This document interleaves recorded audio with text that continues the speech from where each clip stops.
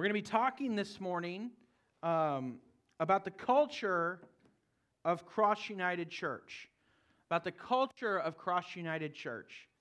If you know anything about organizational leadership, you know that one of the biggest buzzwords in management and leadership, practice, advice, and if you're in the marketplace, and you're part of a company, I am confident if you're part of an educational organization, pretty much anywhere you're a part of, they're talking about the culture.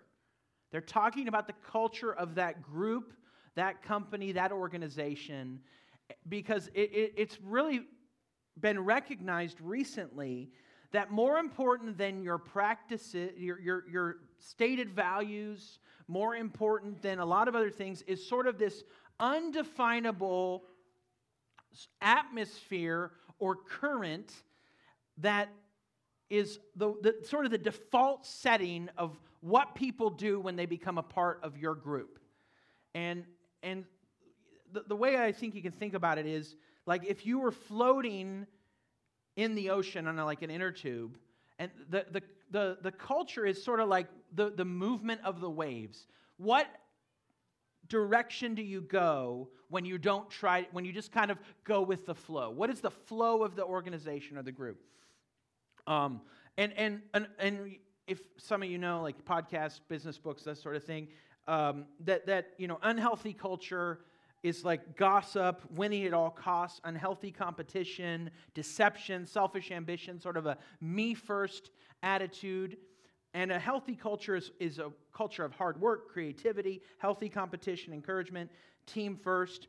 I don't know if any of you saw this, but it was recently the 40th anniversary of the Miracle on Ice, where the United States hockey team miraculously beat the Russian hockey team in the 1980 Olympics. And there was that movie Miracle. Anyone? We got Disney Plus who watched it? Yes. So I actually rewatched that movie, and I needed a little just like brain break, and I watched that movie, and it's got Kurt Russell in it, right? And he's like coaching this team and just like hard-nosed, right? And he's yelling at the team because they're from like, they weren't allowed to have pro players, and so they had people from University of Minnesota and Boston University are like huge rivals, but they come together for this national hockey team. And he goes at one point, and he's got this Minnesota accent. He says, the name on the front is a whole lot more important than the name on the back, right? And this idea that it's team first, and that's a healthy culture when people are about the group and the goals of the team or the organization more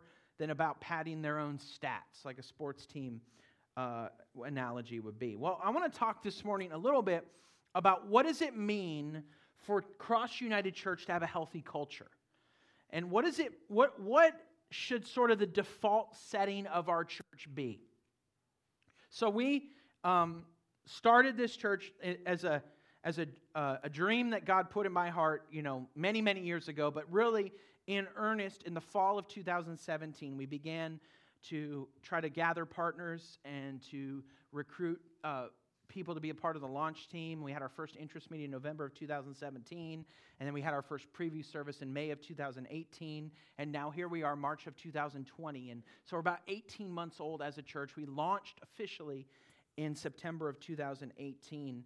And you think about, if you got a kid and they're 18 months old, they're beginning to form their own personality. You're beginning to see what kind of person they are. And you're beginning to identify things that God has uniquely gifted them in, uniquely wired them to do, in the nature versus nature and nurture thing. But you also identify, this is the kind of person I want my child to be, based on the Word of God, based on what I think is best, and as a parent.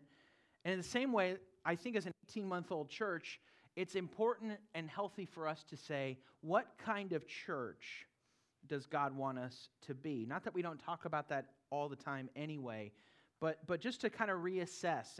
And what I think the text of Scripture this morning offers us the opportunity to do is to look at just that from a very specific perspective. So we're studying together as a church the Gospel of John, and we're calling it the Book of Life, because John says in John 20:31 that he came that we may have life, and by believing in his name. And so this story of life in the book of John, And we've been walking through that just section by section, chapter by chapter, verse by verse. And we're coming now to the end of chapter 7 into chapter 8 to one of the most famous passages in the whole Bible.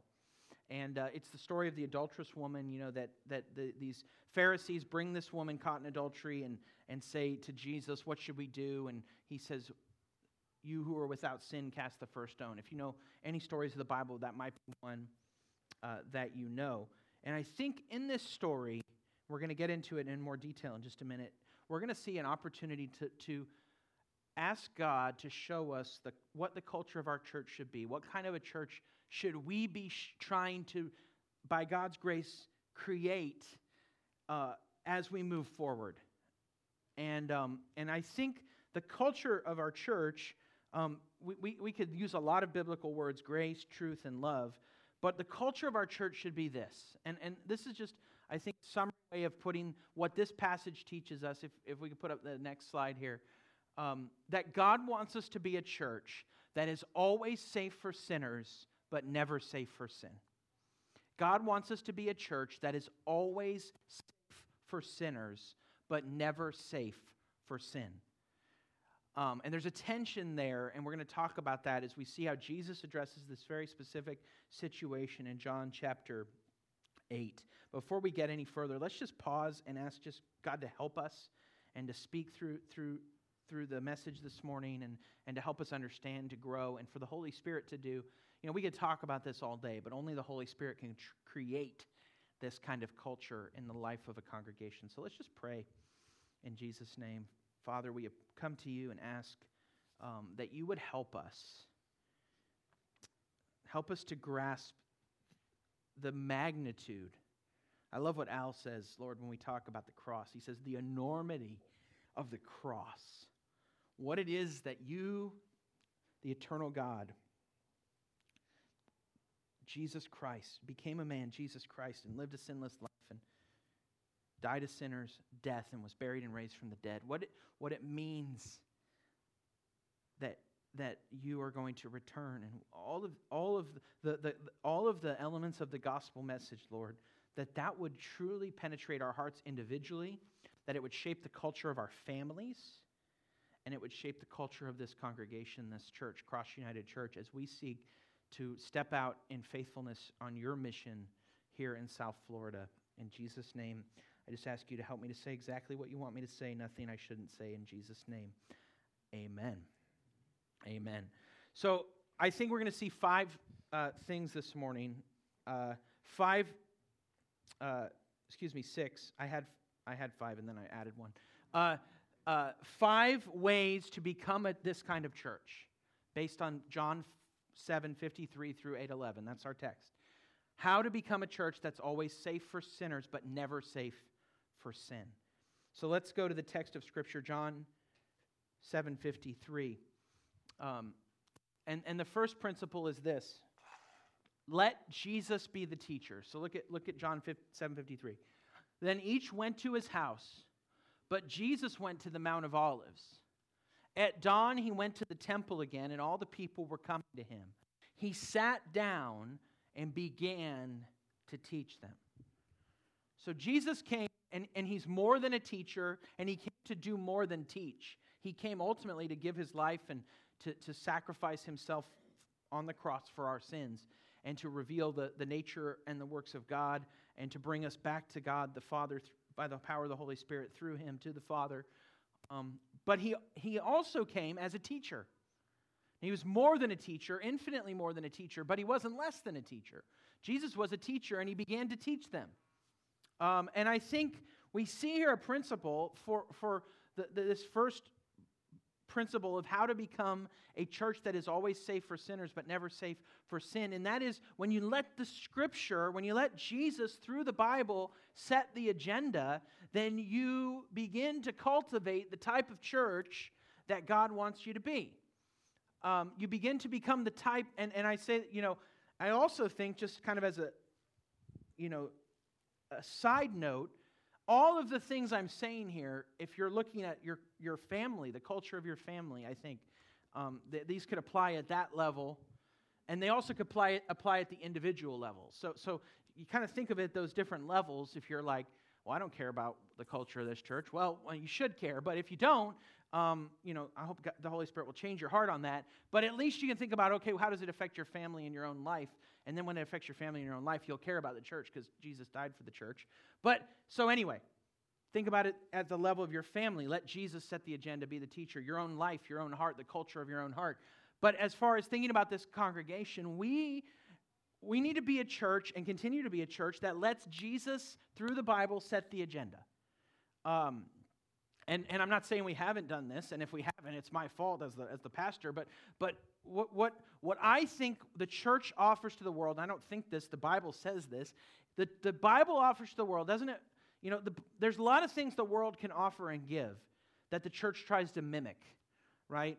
In terms of entertainment and interest and intrigue and whatever, like marketing, and those things aren't bad. We do marketing. I think that it's not bad. But what the church offers to the world that the world doesn't have is the truth. What the church offers to the world that the world doesn't have is the truth.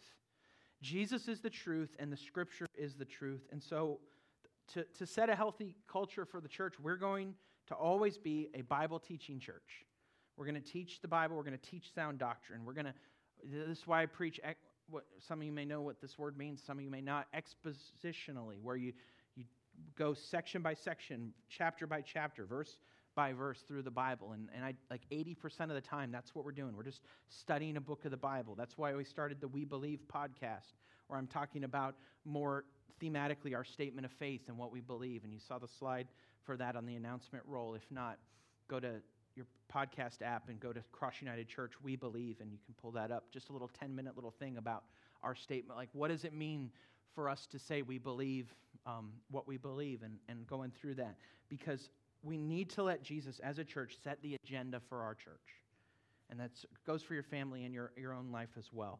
And this is the call of a it's interesting. We're studying the pastoral epistles in the Thursday morning men's Bible study.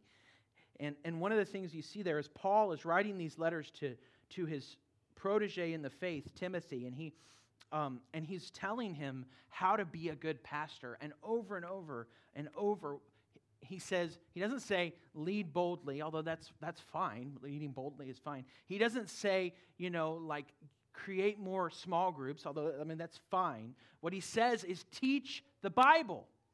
And so what I can offer you, there's a lot of things, and here's the thing. My wife can tell you this. If you get to know me well enough and know me long enough, I will be immensely disappointing to you. That's just true.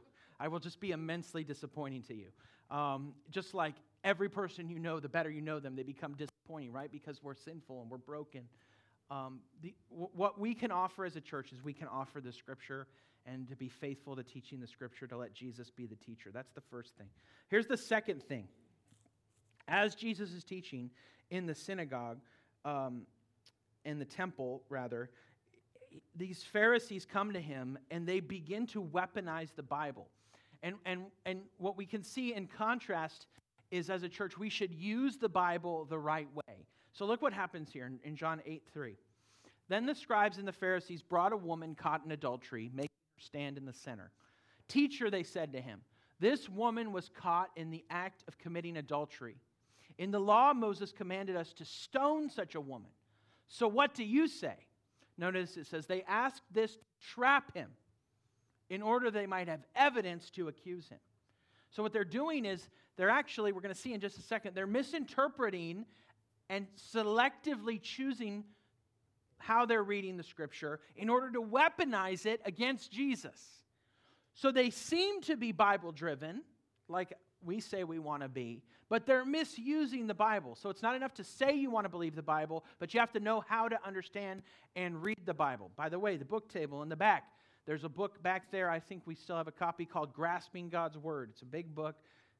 It's like a workbook, textbook on how to study the Bible, all right? So if you're interested in that, that's available to you. Grab a copy. If you can afford it, put a donation in to cover the cost.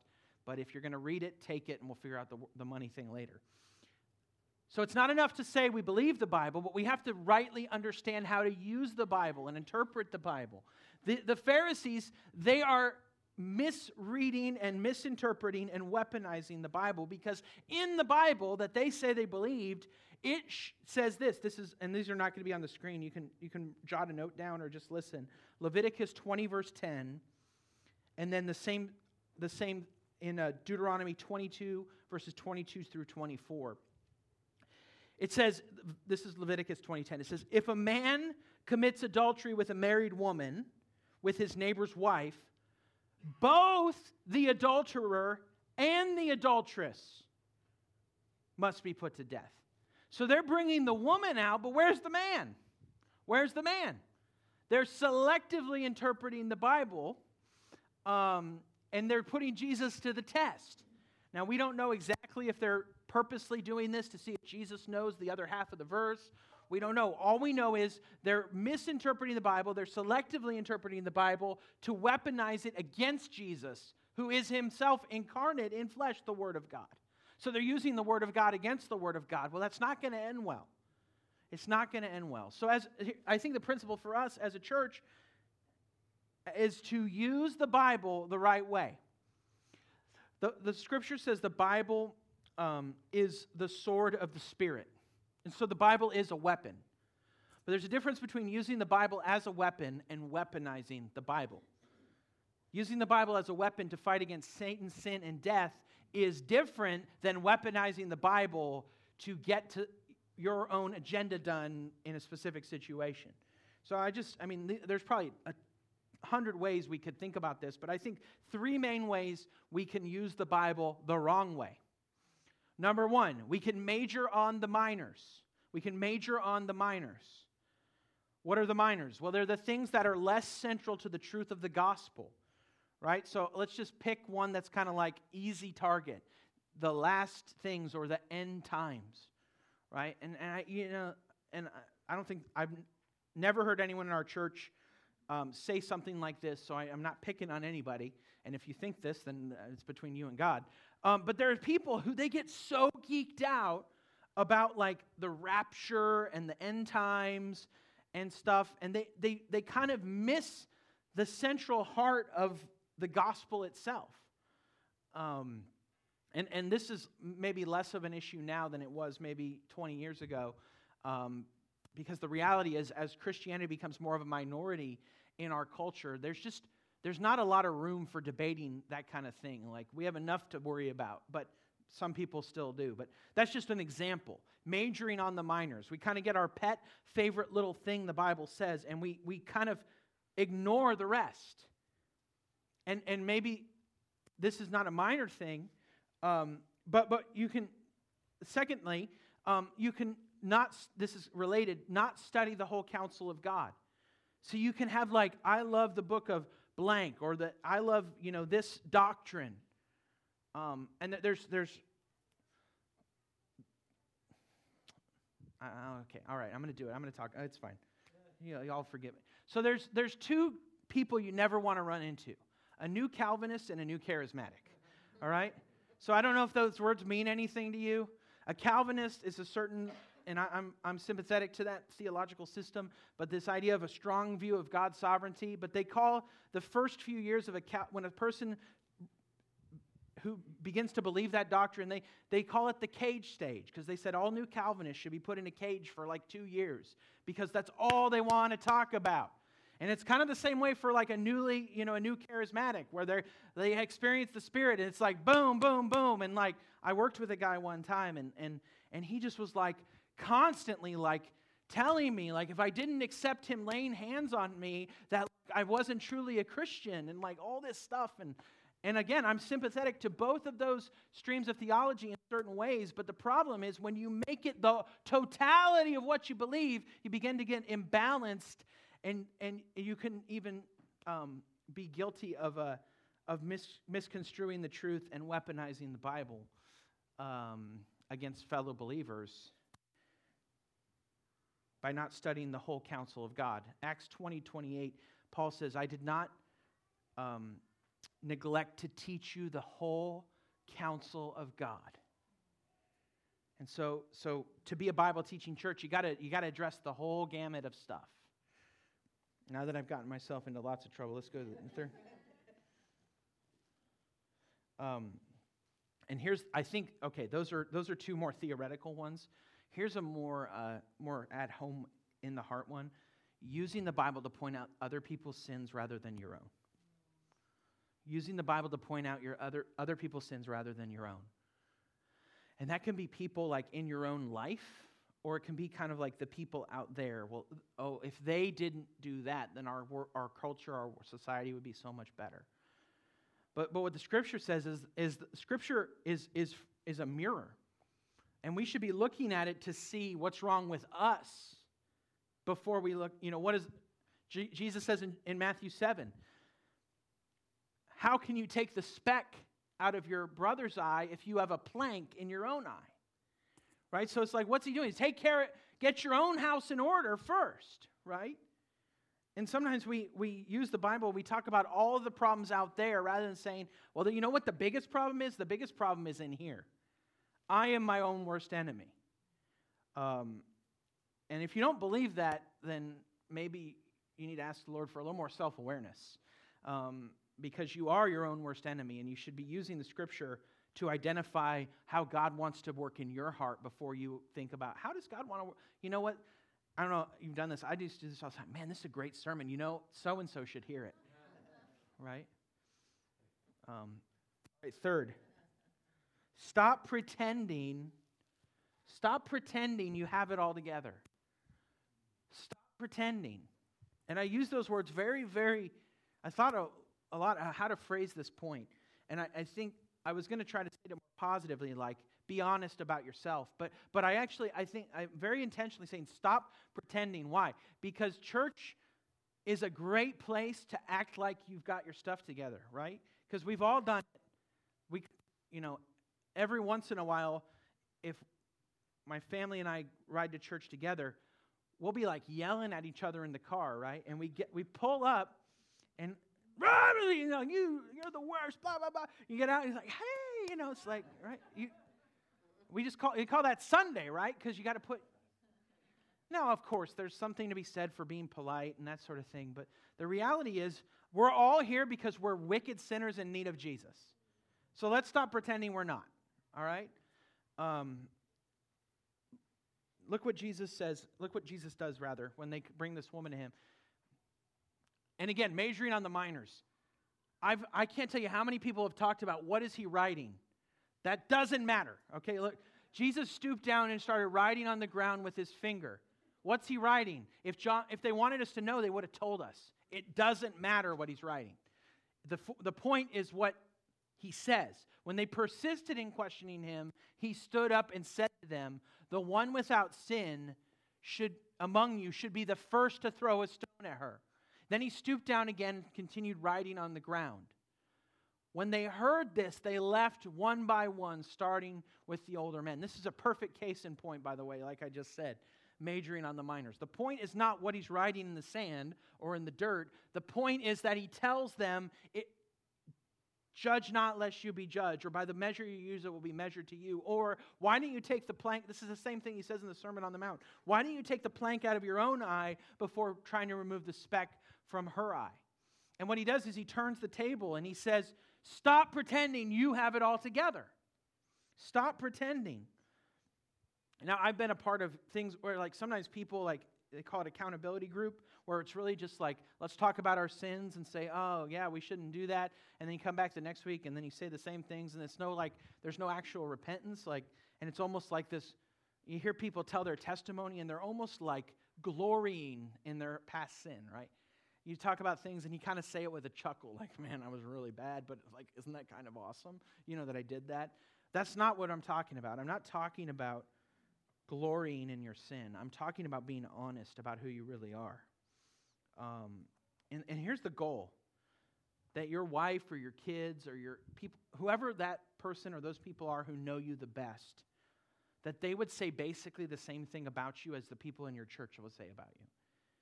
And if the people in your church think you're a lot better than the people in your rest of your life think you are, then you might be pretending. And here's the thing. The best thing about pretending is it's really easy to stop. It's really easy to stop. All you have to do is be honest. Now, this doesn't mean you kind of You don't need to like lay it all. It's like you have the greeting time. It's like, well, did you know I did this? Build that relationship, right? Takes relationship. So like if you're addicted to porn or pain meds or Pabst Blue Ribbon, I just had to find alcohol with a P in it, If you're addicted to something, the only thing worse than being addicted to something is being addicted to something in secret and being totally alone in it. So, like, do you know that the sin is the sin either way? You might as well have some people praying with you and helping you and being honest, because sin is cancer, and it grows in secret. And when there was a lady, a dear lady in our church I pastored previously, and she went in the hospital for like something, like they thought she had like an intestinal disorder, or something was going on. They didn't think it was that big a deal. Turns out she had cancer all throughout her body, and she was dead within 2 days. And I stood with her husband at 2 a.m. and watched the EKG, the thing go to flatline. And she was older, and she's with Jesus, and just a godly, amazing, wonderful woman. But that's what sin is like. It's like it's growing, and and you think things are okay, and that you're keeping it under control. And then when you finally get it checked out, it's going to be so big and so massive that it's going to be deadly. So if there's stuff in your life, like, bring it out. Be honest. Be willing to say, hey. And this is vulnerable, and this is scary. And you might say, I don't know there's anyone I can trust with this. Well, how do you know? Well, you trust them with something small. And then if they find themselves trustworthy, you trust them with something a little bigger. And then when they show themselves trustworthy, you say, okay, now I'm going to drop the bomb, right? And you tell them the big thing. So again, this takes relationships. One of the things we talk about a lot here is authentic community. Got to be willing to get in people's lives and be honest with each other about things and stop pretending you have it all together. And the thing is, if that's the culture of the church, you know what happens? Someone tells you something, and it's really not that shocking. Because you know your own heart, and everyone's honest. You're like, man, we're all really sinful, aren't we? Man. It's like, and by the way, if someone confesses something to you, don't be like, and like freak out. Like, just, like be aware, like we live in a world where people sin, right? And like, maybe it's bigger than you can handle. Maybe there's professional treatment or counseling that's needed. Maybe there's serious intervention. Maybe it's just prayer and fasting. We don't know. You don't know, like, but, let's stop pretending like, that's one of the best things about being a pastor. Steve Brown, some of you know who Steve Brown is. He was a pastor in Key Biscayne, and he has a radio ministry. And he says, people tell him, as a pastor, you don't know what real life is like. It's like, as a pastor, I know, people tell me the worst stuff, right? Yes. So find someone in the church you can trust, build a relationship, and stop pretending, right? Now, you get people on the other side who are just like complainers, right? And it's like everything is woe is me, and blah, blah, blah. Don't be that person either. But typically, it's this problem. It's the pretending and acting like everything's good when there's something serious that needs to be addressed. Like, man, I'm having a hard time not yelling at my kids. They're driving me nuts, and I feel like I'm sinning against them the way I do that. I don't know what to do. I'm going to say, I don't know what to do either. Ask Gary. I don't know. Number four. This is where it gets really good. Believe the word of gospel freedom. Believe the word of gospel freedom. That should be verses 9 and 10. So, I got 2. Is there another one with verses 9 and 10 on it? No, go back. Okay. Yeah, whoever did these slides messed them up. Oh, wait, that was me. It's not pretending I have it all together, okay? All right. If you got your Bibles, it's verse 9 and 10. Believe the word of gospel freedom. Only he was left, that's Jesus, with the woman. And when Jesus stood up, he said to her, "Woman, where are they? Has no one condemned you?" Verse 11, "No one, Lord," she answered. "Neither do I condemn you," said Jesus. There's another Bible verse, Romans 8, says, "There is therefore now no condemnation for those who are in Christ Jesus." If you are in Christ, the word of guilty has been erased from your record, and in place there is a big stamp that says Jesus. There is no condemnation for those who are in Christ Jesus. Therefore now no condemnation for those who are in Christ Jesus. If you are in Christ, you are free. You are not identified with your sin, even those what they call besetting sins that you can't seem to get rid of. That is not your identity. Your identity is in the perfect righteousness imputed to you by the Father, by the Holy Spirit of Jesus Christ, the Son of God, who perfectly obeyed God, who never thought those types of thoughts that you think, who never said those types of things that you say, who never did those kinds of things that you do, and His perfection is accounted to you, and that's how God sees you.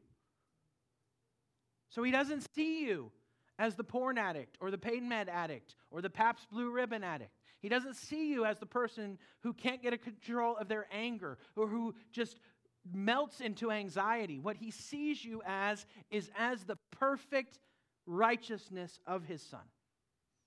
If you have turned from your sin, trusted in Christ, and been united to Him by faith. That is how God sees you. And there is therefore no condemnation for those who are in Christ Jesus. "Neither do I condemn you," Jesus said. John 8:11. And this is how a church can be free of the performance pretending syndrome. When we recognize, you know what, even if someone else does kind of freak out when I tell them, I'm really struggling with this in my life, that I know that the word of the Father over me is that this is my beloved, and in Him I am well pleased. And that the Father doesn't just put up with you, He is pleased with you. Not because you're sinless, because you're messed up just like I am, but because Jesus Christ gave His life, was raised from the dead. And through faith, that's how God sees you. And that's got to be the overarching when people here's the sad thing. Most people feel more free and loved at a 12-step meeting than they do in the church. People who are in AA, they like that's a place where people, they are able to receive forgiveness and move on. And the church, they say, that's a place where I get judged and where everyone just acts like they're better than me. And can't be that way. Why? Because Jesus has set us free. Number 5. I don't know what happened to this. I did something messed up with the slides. Okay, so we don't even have a 5, so that's awesome. So just put up a blank screen, and we'll just go with the rest of it. Number 5. Repent often. Repent often. Notice Jesus says, "Neither do I condemn you, so don't stress. You're not perfect." It's not what Jesus says. He doesn't say, "Neither do I condemn you. I'm full of grace, and so, just do whatever you need to do." No. He says, "Neither do I condemn you. Now go and sin no more." So there is the perfect balance of both freedom in the gospel and repentance from sin. And Jesus will always bring both to your life. He will bring immense freedom from sin and immense challenge and conviction to repent of sin continually. One of the verses that people know really well is from Matthew 7. It says, "Don't judge so you won't be judged." That's where we get the plank and the speck thing. Why do you look? Matthew 7:3. It's not up there, just because nothing's up there because I messed it all up. "Why do you look at the splinter in your brother's eye, but don't notice the beam of wood in your own eye? Or how can you say to your brother, let me take that splinter out of your eye, and look, there's a beam of wood in your eye? Now that's usually where we stop, right? Deal with, and we talked about that. So whole counsel of God. But notice what it says in verse 5. Listen to this. Hypocrite, first take the beam out of your eye, but notice, then you will see clearly to take the splinter out of your brother's eye. So you must repent of your sin, and you must deal with your own stuff and walk in freedom, and then you can step in and help others. See, so first, you have to repent. What is repentance? It means a change of attitude. Really, technically, it's a turning of the mind, but it's a change of attitude and action toward your sin. And it's a U-turn in the way you think and the way you behave. And so, like, if I want to go to the beach, and I want to go to, like, Deerfield or Pompano, I want to go to the beach on the east coast of Florida, and I start driving west on Sample Road, what does repentance look like? It looks like recognizing I'm going the wrong way. That's a change of mind. And then turning the car around to come back the other direction. Repentance requires both in your life. You have to recognize that you're wrong, and you actually have to turn away from that behavior by the grace of God. So it's not enough to say, I don't like being addicted to this, that, and the other. Oh, I feel so terrible, right? But if you keep doing the same things over and over, that is not repentance. That's just feeling bad. The Bible has a distinction between worldly sorrow and godly sorrow. Repentance starts with sorrow over your sin. It means feeling bad. It means feeling like, I wish I could change this. But true repentance means you move from that place of recognition to saying, you know what, I'm going to do what it takes to turn away from this and walk and move toward the light. It starts with an attitude and it ends in a change of behavior. It doesn't mean you are sinless, but that you sin less. And the overall trajectory of your life is movement toward Christ and likeness to Christ. We talk about this a lot. I think we talked about this at Bible study a couple weeks ago. You can't look at snapshots. You got to look at an overall trajectory. Because if you look at any given moment in your life, you may be going sideways or one way or the other. You got to look at the overall trajectory. Where were you 10 years ago or 5 years ago? And where are you now? Is the overall trajectory more toward the image of Christ or less? Repent often. And then here's the sixth one. I think this one I actually do have up here. Number 6. Love each other enough to confront sin. So once you've done all of this, notice all of this is as far as the culture of a church that's safe for sinners but never safe for sin, starts at home. It starts in the heart. Let Jesus be the teacher. Use the Bible the right way. Don't weaponize the Scripture. Stop pretending you have it all together. Believe the word of gospel freedom. Repent often. All of that is taking care of your own stuff. It's taking the beam and the log out of your own eye. But then, like I said, Jesus says then, once you take the beam out of your eye, it doesn't say, leave your brother alone. It says, then you will see clearly to take the splinter out of your brother's eye. The problem isn't trying to remove a splinter from your brother's eye. It's that your sin, in your estimation, should be massively bigger than their sin, first of all. Second of all, you should be dealing with your own stuff before you deal with someone else's stuff. But then, once you're in that place of walking in freedom, walking in holiness, walking in repentance, walking in the light of the gospel, you should love your brothers and sisters enough to say, you got something in your eye, let me help you with it.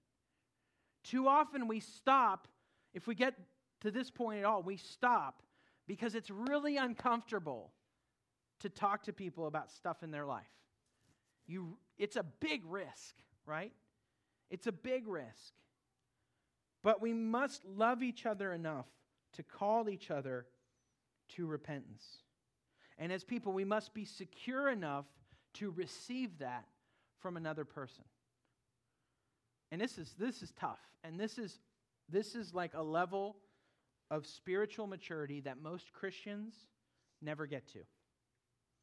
This is a level of spiritual maturity that most churches never get to, where there is genuine freedom in the gospel, there is genuine repentance in the lives of people, and there is genuine approach to love people enough to say, hey.